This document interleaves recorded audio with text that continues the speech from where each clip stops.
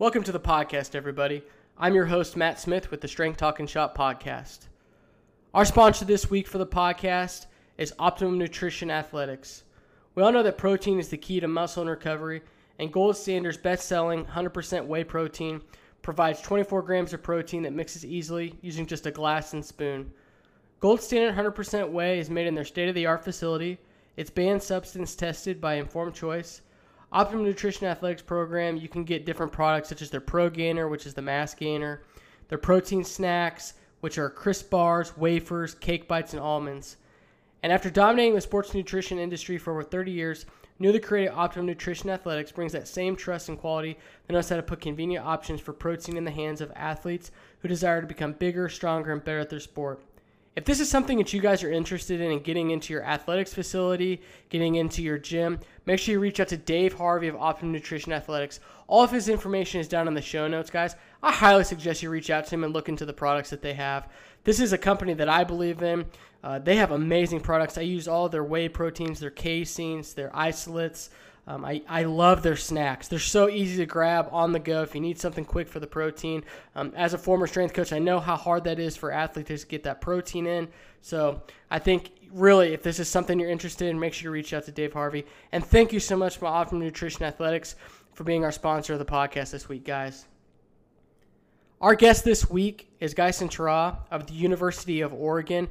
This is a wonderful episode where Gyson talks about his story of leaving the islands of Hawaii and becoming a strength and conditioning coach.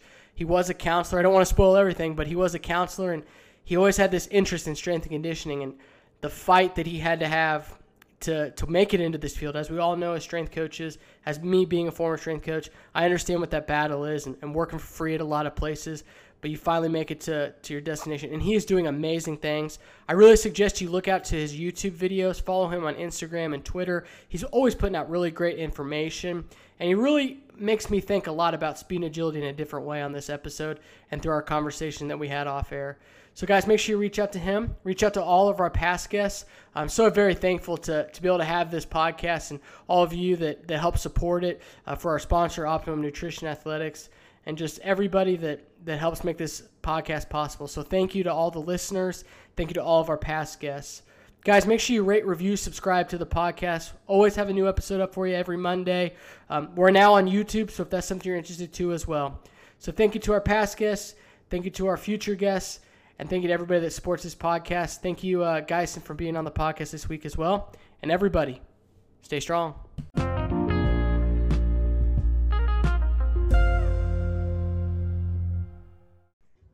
What's up, guys? Strength Talk and Shop podcast.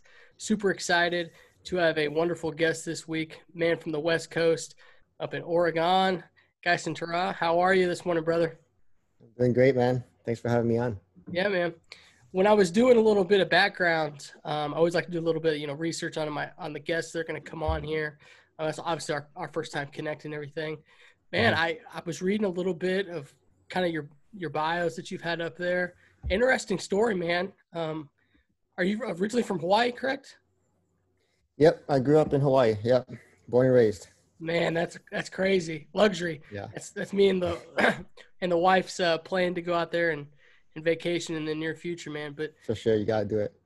So for the listeners, you want to go and give them a little bit about your story, how you got into this crazy world of what is strength and conditioning, brother. Yeah, I love telling this story because I took a very unorthodox, very curvy road to the position that I'm in right now. Like I said, I grew up in Hawaii. I went to the University of Hawaii as a college student.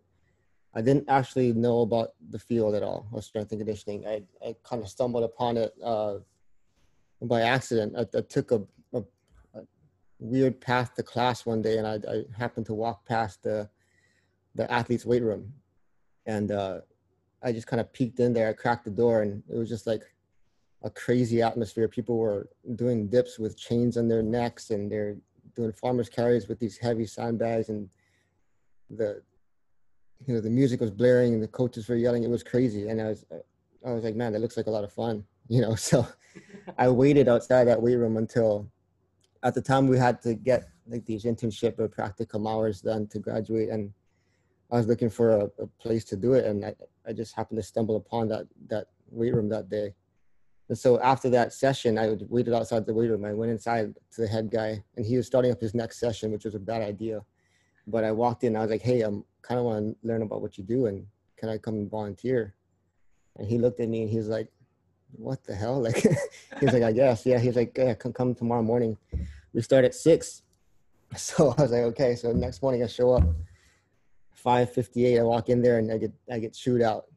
And he's like, if we start at 6 a.m., you better be here at 5:30. Like, there's no way that you're gonna know what we're doing if you come in right when we start, So I was like, all right, cool. Like, that's a good wake up call for that, because it kind of put me in my place at the time. And so I spent the whole year, my last year of college, just being an intern there. And I didn't know anything about coaching or anything. I knew that I liked to train and work out and had some knowledge in it, but as a non-college athlete, I didn't know what that was like, so I pretty much learned about the profession within that year, and then I graduated. And as you know yourself, like, getting a job in this profession is so hard, just especially without experience. And to get experience, you need a shot, right, from someone, and vice versa. So after college, I kind of had to try to find my path. So I dabbled into all these different fields in sports medicine. I tried the physical therapy thing for a little bit. Didn't like that. I tried athletic training, and I actually kind of liked it, but it was something that I liked that I didn't love, So I ended up, while I was doing these internship hours, I ended up kind of getting a feeling that I wanted to work with kids. So I ended up getting a master's degree in counseling and school counseling, and I went through that and worked as a school counselor for a number of years. And that was going to be my career as far as I was concerned. But I always kind of had this feeling, or this like interest in the strength and conditioning field after that internship. And even though I wasn't that experienced, I always kind of knew, like, I want to do that. Like, that's something that I'd like to do with my life. Yeah. And so even as a school counselor full time, I found ways to coach. And it started off me being a wrestling coach for the high school that I was working at. But then it turned into, they found out that I had a little bit of a background. So they're like, hey, can you train some of our athletes that are going on to college? And it just grew. And so my day, the toughest part of my professional life was, in the morning, we'd have 5:30 a.m. strength and conditioning groups. So we'd go 5:30 to 6:30. And these kids were from a school that was very low on the socioeconomic ladder, a very poor community. And, there's all kinds of those barriers that, you think about with that kind of community. And so things like truancy and, not showing up to school on time, that was a big deal. So the fact that I could get them to come to a 5:30 a.m. lift, get their workout in and get to class on time was a proud moment for me. So, and these kids would show up. I mean, I couldn't believe how many kids would get there. We'd have a mix of football and baseball and volleyball players, and we just train at 5:30 in the morning and get to class. And then so from 8 a.m. to 4 p.m. I was a school counselor, and then I'd go back to the weight room in the afternoon and go from 4:30 to 7 and train afternoon groups. And it was at that time when I realized that this was my passion. Like, I knew that's what I wanted to do with my life, because the morning group and the afternoon group was just the best time of my day. And so I had been working at the high school for 2 or 3 years, and I just kind of I told my wife, I was like, hey, I'm going to quit. It didn't make any sense. Like, professionally, it didn't make sense. Financially, for sure. And I was like, hey, I'm going to go be an intern, because I knew that I wanted to work with the college age kids, because they're kind of at that age where they're still kids, but they're still shapeable and learning what kind of, I guess, adults they want to be, So I knew that's the population I wanted to work with. I knew I could do it, but I had to kind of prove it. So at the time I only had internship experience. So I was like, I need to get more experience. So um, what I did was I emailed every single Pac-12 school. And I just said, hey, I have this one experience. I have high school coaching experience. And I was like, hey, I want to try and intern. And none of them responded. I went down the line, everyone, Arizona State, Colorado, you name it, every single Pac-12 school, just because it was closest to Hawaii at the time. So got all the way down to the bottom, and it just went alphabetical order. So the last one I emailed was UCLA. And just so happened within that same day, Coach Lynn called me back. Wow. And I was like, man, like within the day, it was I think it was like 2 hours later. And so they got me an interview. I remember them asking me, why do you want to do this? Because it seems like you're taking a step back. You know, you have a full-time job, you have a career in front of you. Why would you want to be an intern? And I remember thinking that's the easiest question I've ever answered is, you know, it's not a step back for me, because if you're going to follow what you really love, it's really the first step toward making your life what you want it to be. Exactly. So it wasn't really a step back for me. It was really like a jump leap forward, actually. So got to UCLA. I interned there for the whole summer, ran out of money. So we had a whole summer. We had to do the whole coaching deal from sun up to sundown, no income. So I'm sure, you know, living in LA is pretty tough financially. So I lived in Westwood with this random college kid. I was already a pretty old guy. I was 28 years old at the time. So I'm 28-year-old guy living with this young college kid. And I'll be gone before he got up. I'll be back, you know, at sundown. So it was a weird experience, but it was the best time, because those guys there, they showed me the example of what a strength coach should be. They took pride in their jobs. They did professional development, and they took time out of their day to teach us. You know, so that was my actual first time actually coaching collegiate athletes. That was my first time getting a chance to run groups by myself and do mobility flows and all that kind of stuff. And it was really what proved to me that I could do this. You know, I knew it in my head, but you know, it's not real until you actually do it. So right. I'm so thankful for those guys, man, just for giving me a shot, because they didn't really have to do that. And after completing that internship, I returned to Hawaii, and there was no jobs, obviously, because there's only one college in the state. You know, I mean, there's only one Division I college in the state. So I went back and I interned there again. So that would be my third internship now. So all these guys, I think you deserve a job just from one internship. You just have to just do what you have to do. So after my third internship, then they finally were like, okay, I will give you a shot at this. So I fortunately got a GA position there at the University of Hawaii. And again, that was now my best experience, because now you're fully responsible for teams. You know, you are the guy. Even if you're a GA, you're pretty much the full-time strength coach for your assigned team. So I had women's swimming, I had women's tennis, golf, and you know, track and field and cross country. So it was great because I had that whole range of experience with different sports. Even at UCLA, I had women's soccer and rowing. So like the background for me is so broad, you know, which is great for me to be able to work with all these different kinds of athletes. And so while I was in Hawaii, I was obviously enjoying my time. It was tough, but I decided to get a master's in business. So that was a kind of a crazy deal, because I didn't realize what time commitment that required. Right. So getting an MBA and trying to be a strength coach is not a good combo if you guys are thinking about doing that. But somehow I got through that. I mean, my classmates must have thought I was the worst, because I had no business experience. You know, I only had coaching and education, you know, behind me. So they probably thought I was an idiot, but I somehow got through that.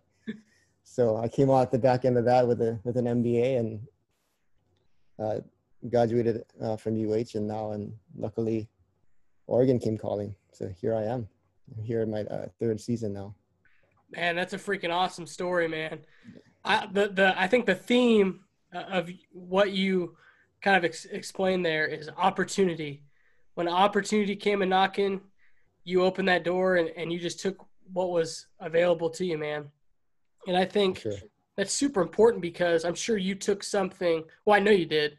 You took something from every single place that you went to, and a lesson was learned, I'm assuming, and just everything that you did there. And it's a great story of understanding that it's not going to be easy. It's not going to be an overnight thing. It's going to take a lot of long days. But man, I mean, you got an MBA out of it. A Mhm.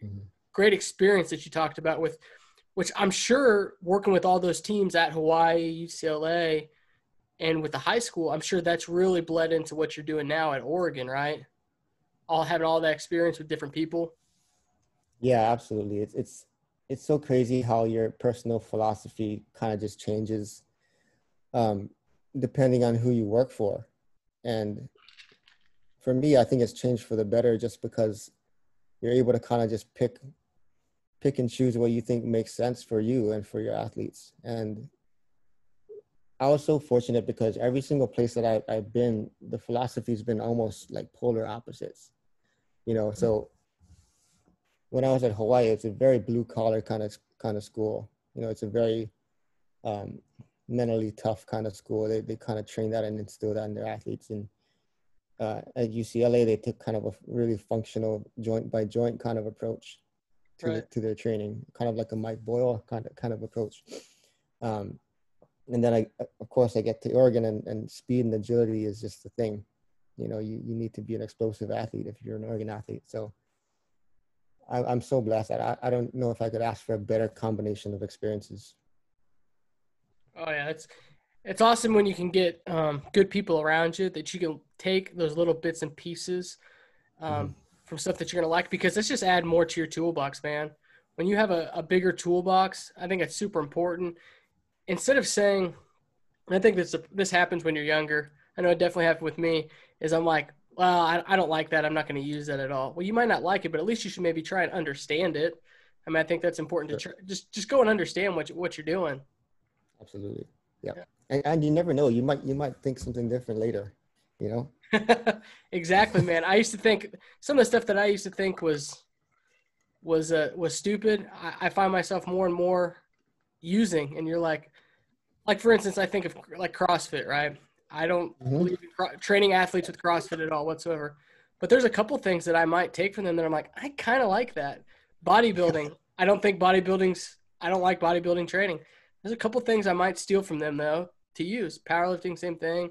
Track Hmm. athletes, same thing. Sprint and agility. There's always a little bit of something you can add to the toolbox from something. You don't have to add everything.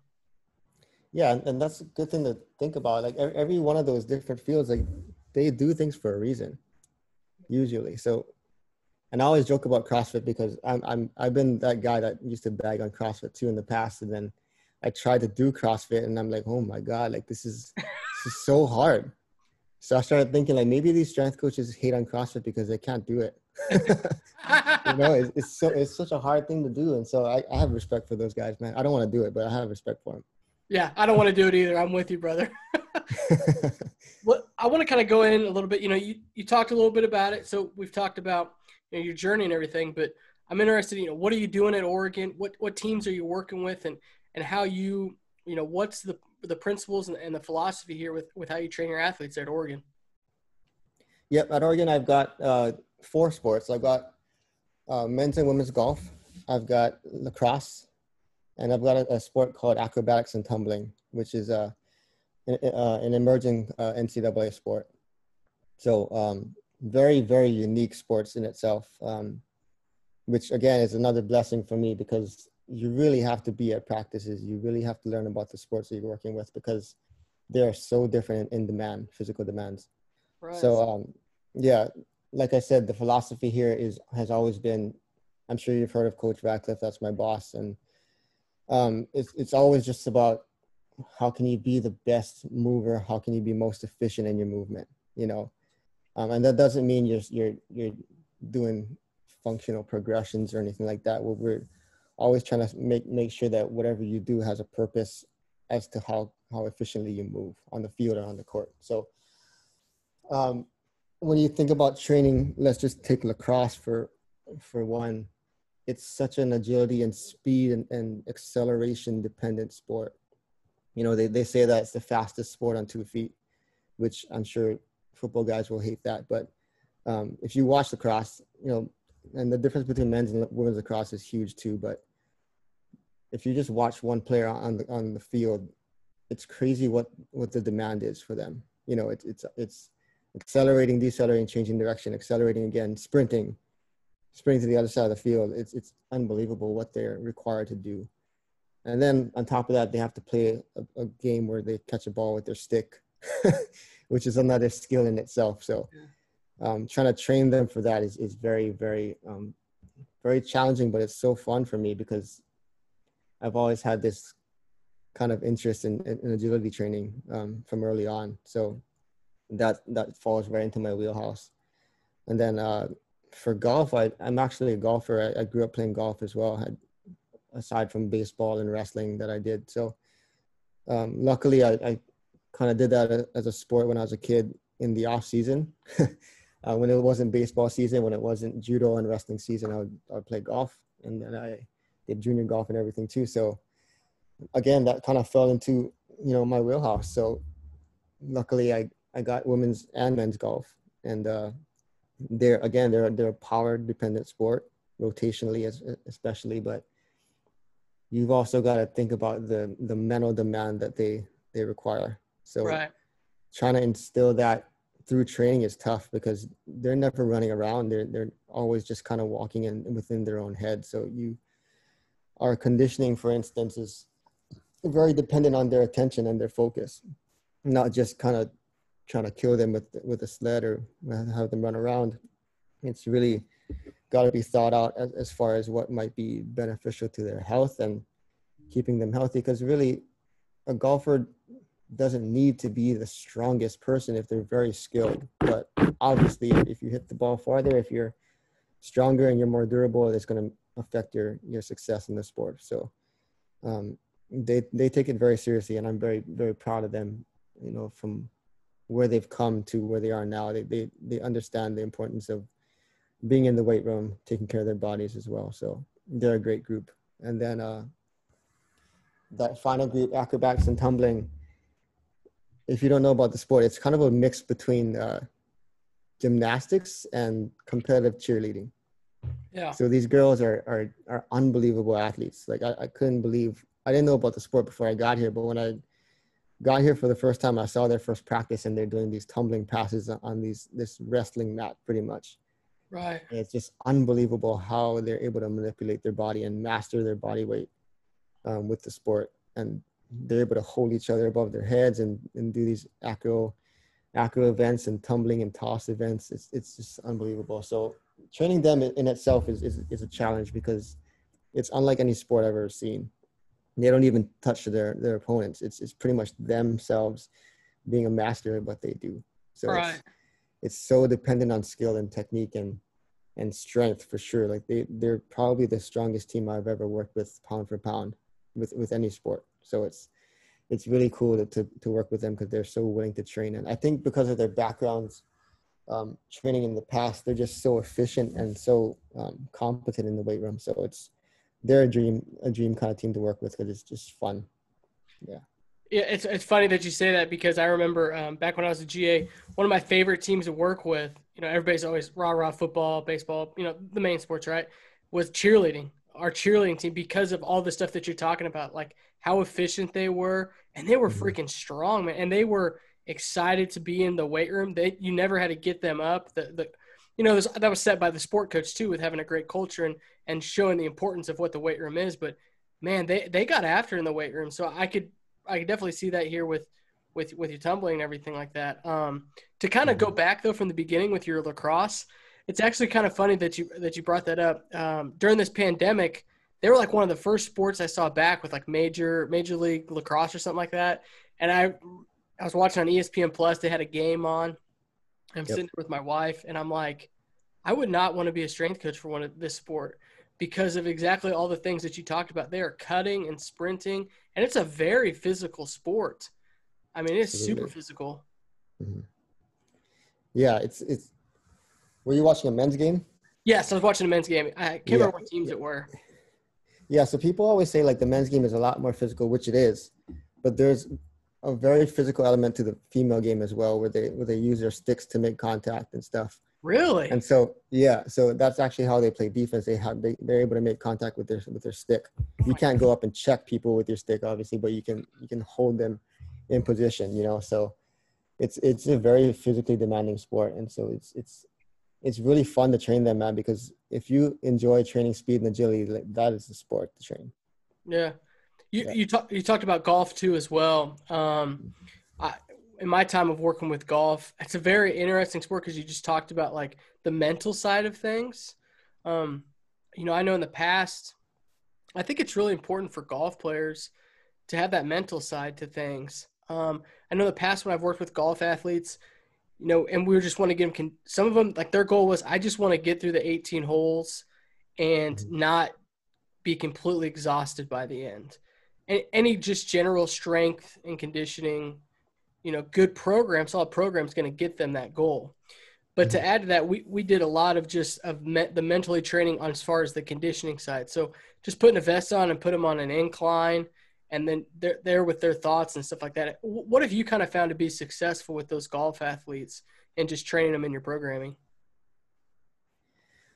First, so the biggest thing for me has just been trying to get buy-in, just because the sport itself, the population itself, there's a lot of outside influence. So pretty much every collegiate golfer has multiple people, influencing their thoughts pretty much. So like a typical golfer, if they're high level, they will have a physiotherapist that they work with. They will have a swing coach. They've got their head coach and assistant coach. And then of course you've got strength coach over here trying to tell them that they need to lift weights, right? And so you've got to really think about how you work with these other people, because for me, it's something that I had to learn.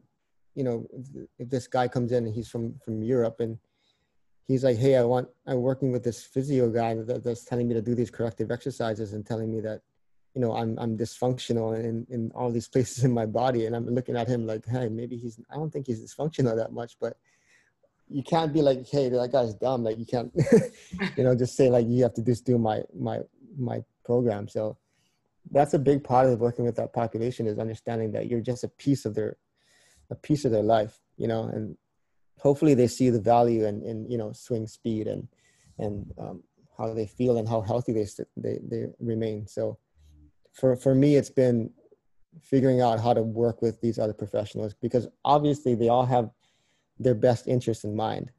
You just kind of got to remember that, you're just a part of this person's success. So it's kind of a humbling deal for me, having to go through, just talking to different people, trying to justify what you're doing, even though you don't really have to. But it's important for these athletes to know that you're willing to hear everyone's voice. Yeah, and it just shows that you care for them, and like you said, you're putting their best interests for the athlete. I think that's what's important, man. I think once you get that, that's where that buy-in really comes in, because you're truly caring, and they can see, okay, they want me to be in my best position forward. I think once you get that across with the athlete, it's pretty smooth sailing from there. There's always going to be things that you kind of tweak and everything like that. I love the dysfunctional comment, though. That's so true, because I can't remember who it was that had a post up with like Michael Johnson and, like Usain Bolt. He has like extreme internal rotation when he sprints, but he's the fastest man on earth. I'm sorry. Sometimes this is going to happen. Yeah. Are you going to tell him that he's dysfunctional? Exactly. I'm not. No, I'm not telling him at all. And I think Division I, especially Division I athletes, but I think all athletes at all levels to some extent, they're just master compensators. Our job is to really kind of bring those in, because they all are master compensators, especially at the high Division I level at schools like yourself, Oregon. I mean, these kids have all got some kind of a dysfunction. We just got to be able to manage it. And sometimes that dysfunction is what allows them to be so efficient at their sport. Exactly. So it's not just about being symmetrical at all times. It's not, we're not trying to be Arnold Schwarzenegger and be good on both sides of your body. You know, it's sometimes that makes you better. Absolutely, man. You've highlighted a little bit on this episode, but I want you to dive in a little bit more. And by the way, I'm going to give a shout out to you real quick. You got a great YouTube videos on this with your agility and stuff like that. So everybody, make sure you reach out and check those out. But talk to me a little bit about that speed and agility. You guys are, really big on that with Oregon. It's something that I'm fascinated with, and I want to learn a little bit more from you about it. Yeah, that's a big deal for me. It's kind of a big reason why I wanted to work here at Oregon. Everybody kind of thinks like the first thing you think about is like we got great facilities and we get all this cool gear that we get to wear, which is true. But that wasn't the draw for me. It was early on in my career. I remember seeing a video of Coach Radcliffe talking about how his philosophy affects his training. And it was so different at the time. I think it was mid 2000s, I think I saw it. And I just remember thinking like, that makes sense. You know, like you being an athlete that's able to move efficiently, more efficiently than your opponent is going to be the one that's successful. So I always kind of had this kind of desire to kind of learn from Coach Rad. So luckily somehow I got the opportunity to come here and now I can walk next door and ask him a question if I need to, you know, so I'm really fortunate for that. But my interest in agility, for one, came when I attended one of the conferences. I think it was a CSCCA conference. And I'm sure you've been to one of those, right? Yeah. And so you kind of know the deal. Like we all kind of show up and there's all these different schools. We wear our cute little logo shirts and we walk around as a staff. And, you know, it's always funny when you walk past another staff and you kind of wait to see who says hi first. Everybody's got their shirt on too small. Oh, yes. Yeah. So it's always just like the big shoulder competition, right? Like who can be the coolest guy. And let's puff this chest out just a little bit more. For sure. Yeah. It's funny, man. But really we're there to kind of network and, you know, try to learn as much as we can. But I had kind of like an epiphany because someone kind of made a joke like, hey, Geisen, are you gonna do the squat party tomorrow? And I was like, hell no, man. Nobody wants to see me squat 285 on the bar. Like that's not me, you know? But I was like, man, I could probably beat these guys in a foot race, or, you know, I bet I beat you in a 5-10-5. So I was like, maybe that's kind of my niche, because I've always been kind of that little quick guy, you know, is that undersized guy that could move pretty well. And so I started kind of just dabbling into how you can teach it better. And I think that's something that we don't really do that well as a profession. In the weight room, for sure, we know how to teach progressions. We know how to make sure that they're proficient at their cleans and their snatches and squatting and things like that. But I think with the agility, there's kind of a lack of programming there. And I think I fell into the same thing, was that we look online and see drills and we implement it, you know, and sometimes it's a miss. Sometimes you'll have the kids come in and you'll demonstrate it, and what they do isn't what you want them to do.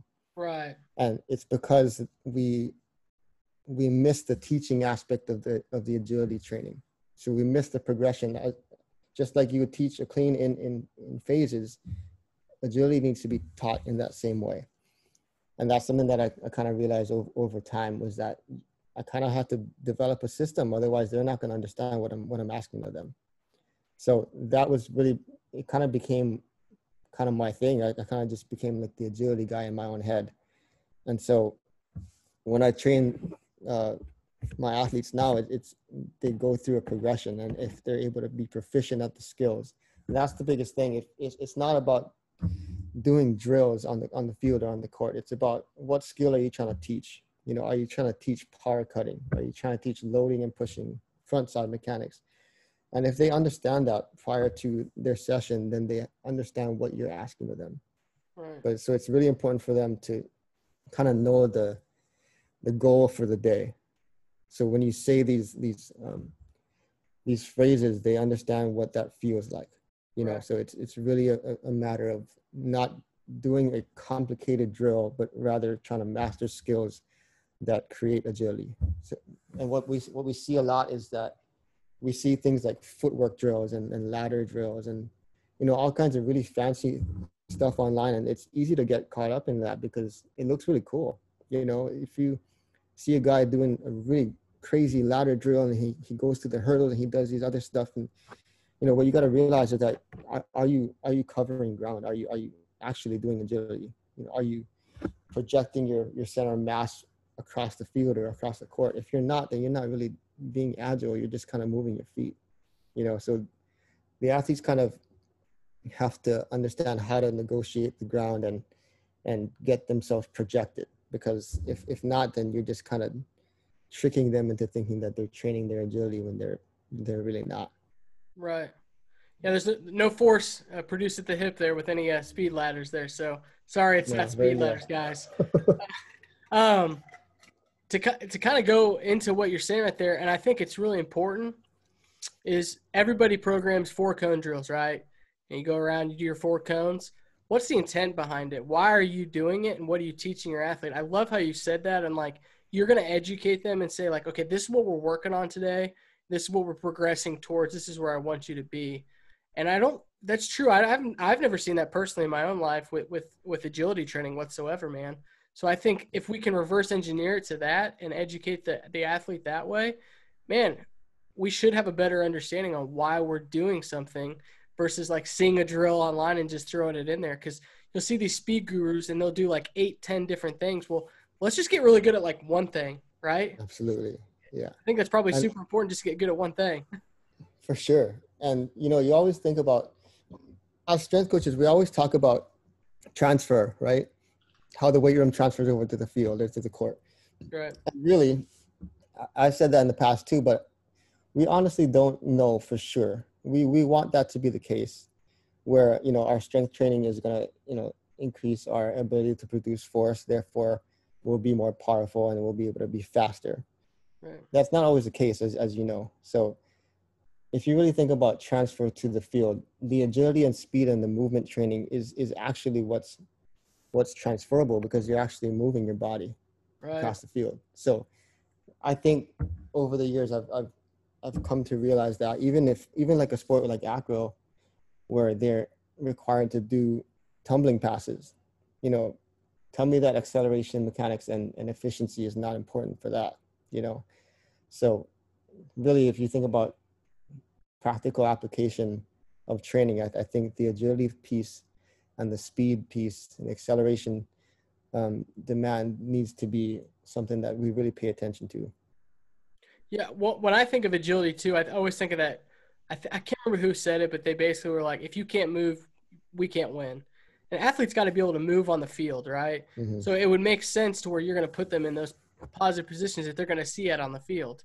That's why I love, you know, this month of September, I've seen, you know, the sprint timber thing. And I think the education piece of that is like, we don't know enough about speed and agility than we should. We know all about, like you said earlier, the squatting, the cleaning, the progressions on that. Like, the weight room is great, but where we're going to see those real big gains are is like, can an athlete move, and do they know how to produce force? If they don't know how to produce force on the field, and where their body awareness and stuff, like, I'm sure that's huge in your acro. Like, their body awareness has got to be huge. Huge. Yeah. And I think about all the injuries too. Like, if the kid didn't have body awareness, then they're not going to know where it's at, and then boom, injury happens. And yeah, you're right. And it's such a dangerous sport. And that's something that personally, myself and the coaches, we haven't figured out how to make that better. We always claim the injury prevention piece of our profession, right? We're always like, strength training is gonna reduce injuries, but with that sport, it's so tough, man, because it's so dangerous. Right. And just the surface that they tumble on, they tumble in shoes. It's not a spring floor. It's just a very, very injury prone sport. So that in itself has been pretty humbling for me, because I haven't been able to really kind of figure out how to keep these girls as healthy as we want them to be. Right. Yeah. It just takes a little bit of time and a little bit of trial and error, it feels like, with certain things, for sure, man. But as we wind down here, I want to kind of, you know, hear what are some of the resources you use maybe outside of the weight room, whether it's podcasts, books, what do you read? What do you listen to? YouTube, stuff like that. Like, what helps you be not only a good coach, but a good person? Yeah, I think the biggest resource is the people that I immediately work with. Yep. Um, just the fact that I am able to have a boss that's versed in this and has 30 plus years of experience in doing this.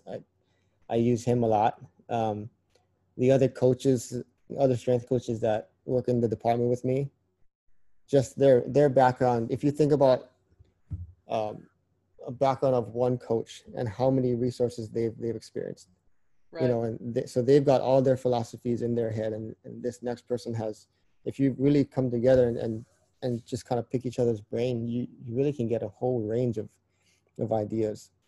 So I rely on a lot on the people around me. We have a sports science department as well, and they've been so helpful to me just because they're able to do what I don't know how to do very well, which is actually test what, you know, if we're actually having an effect on these guys. Right. So these sports science guys, I mean, they're top notch. They take pride in their jobs, and they handle our testing, which is, I'm pretty spoiled with that, but they're so helpful because it's a very objective measure. You know, they're able to say like, hey, they are getting faster, or they are jumping higher, rather than us just thinking like, okay, we're breaking these weight room records and just saying that we're doing, you know, we're improving athletic performance, but they're able to say yes or no to us, and they're able to help us with monitoring as well for practices and for loads during conditioning. So I'm so thankful for them. So the people around me for sure.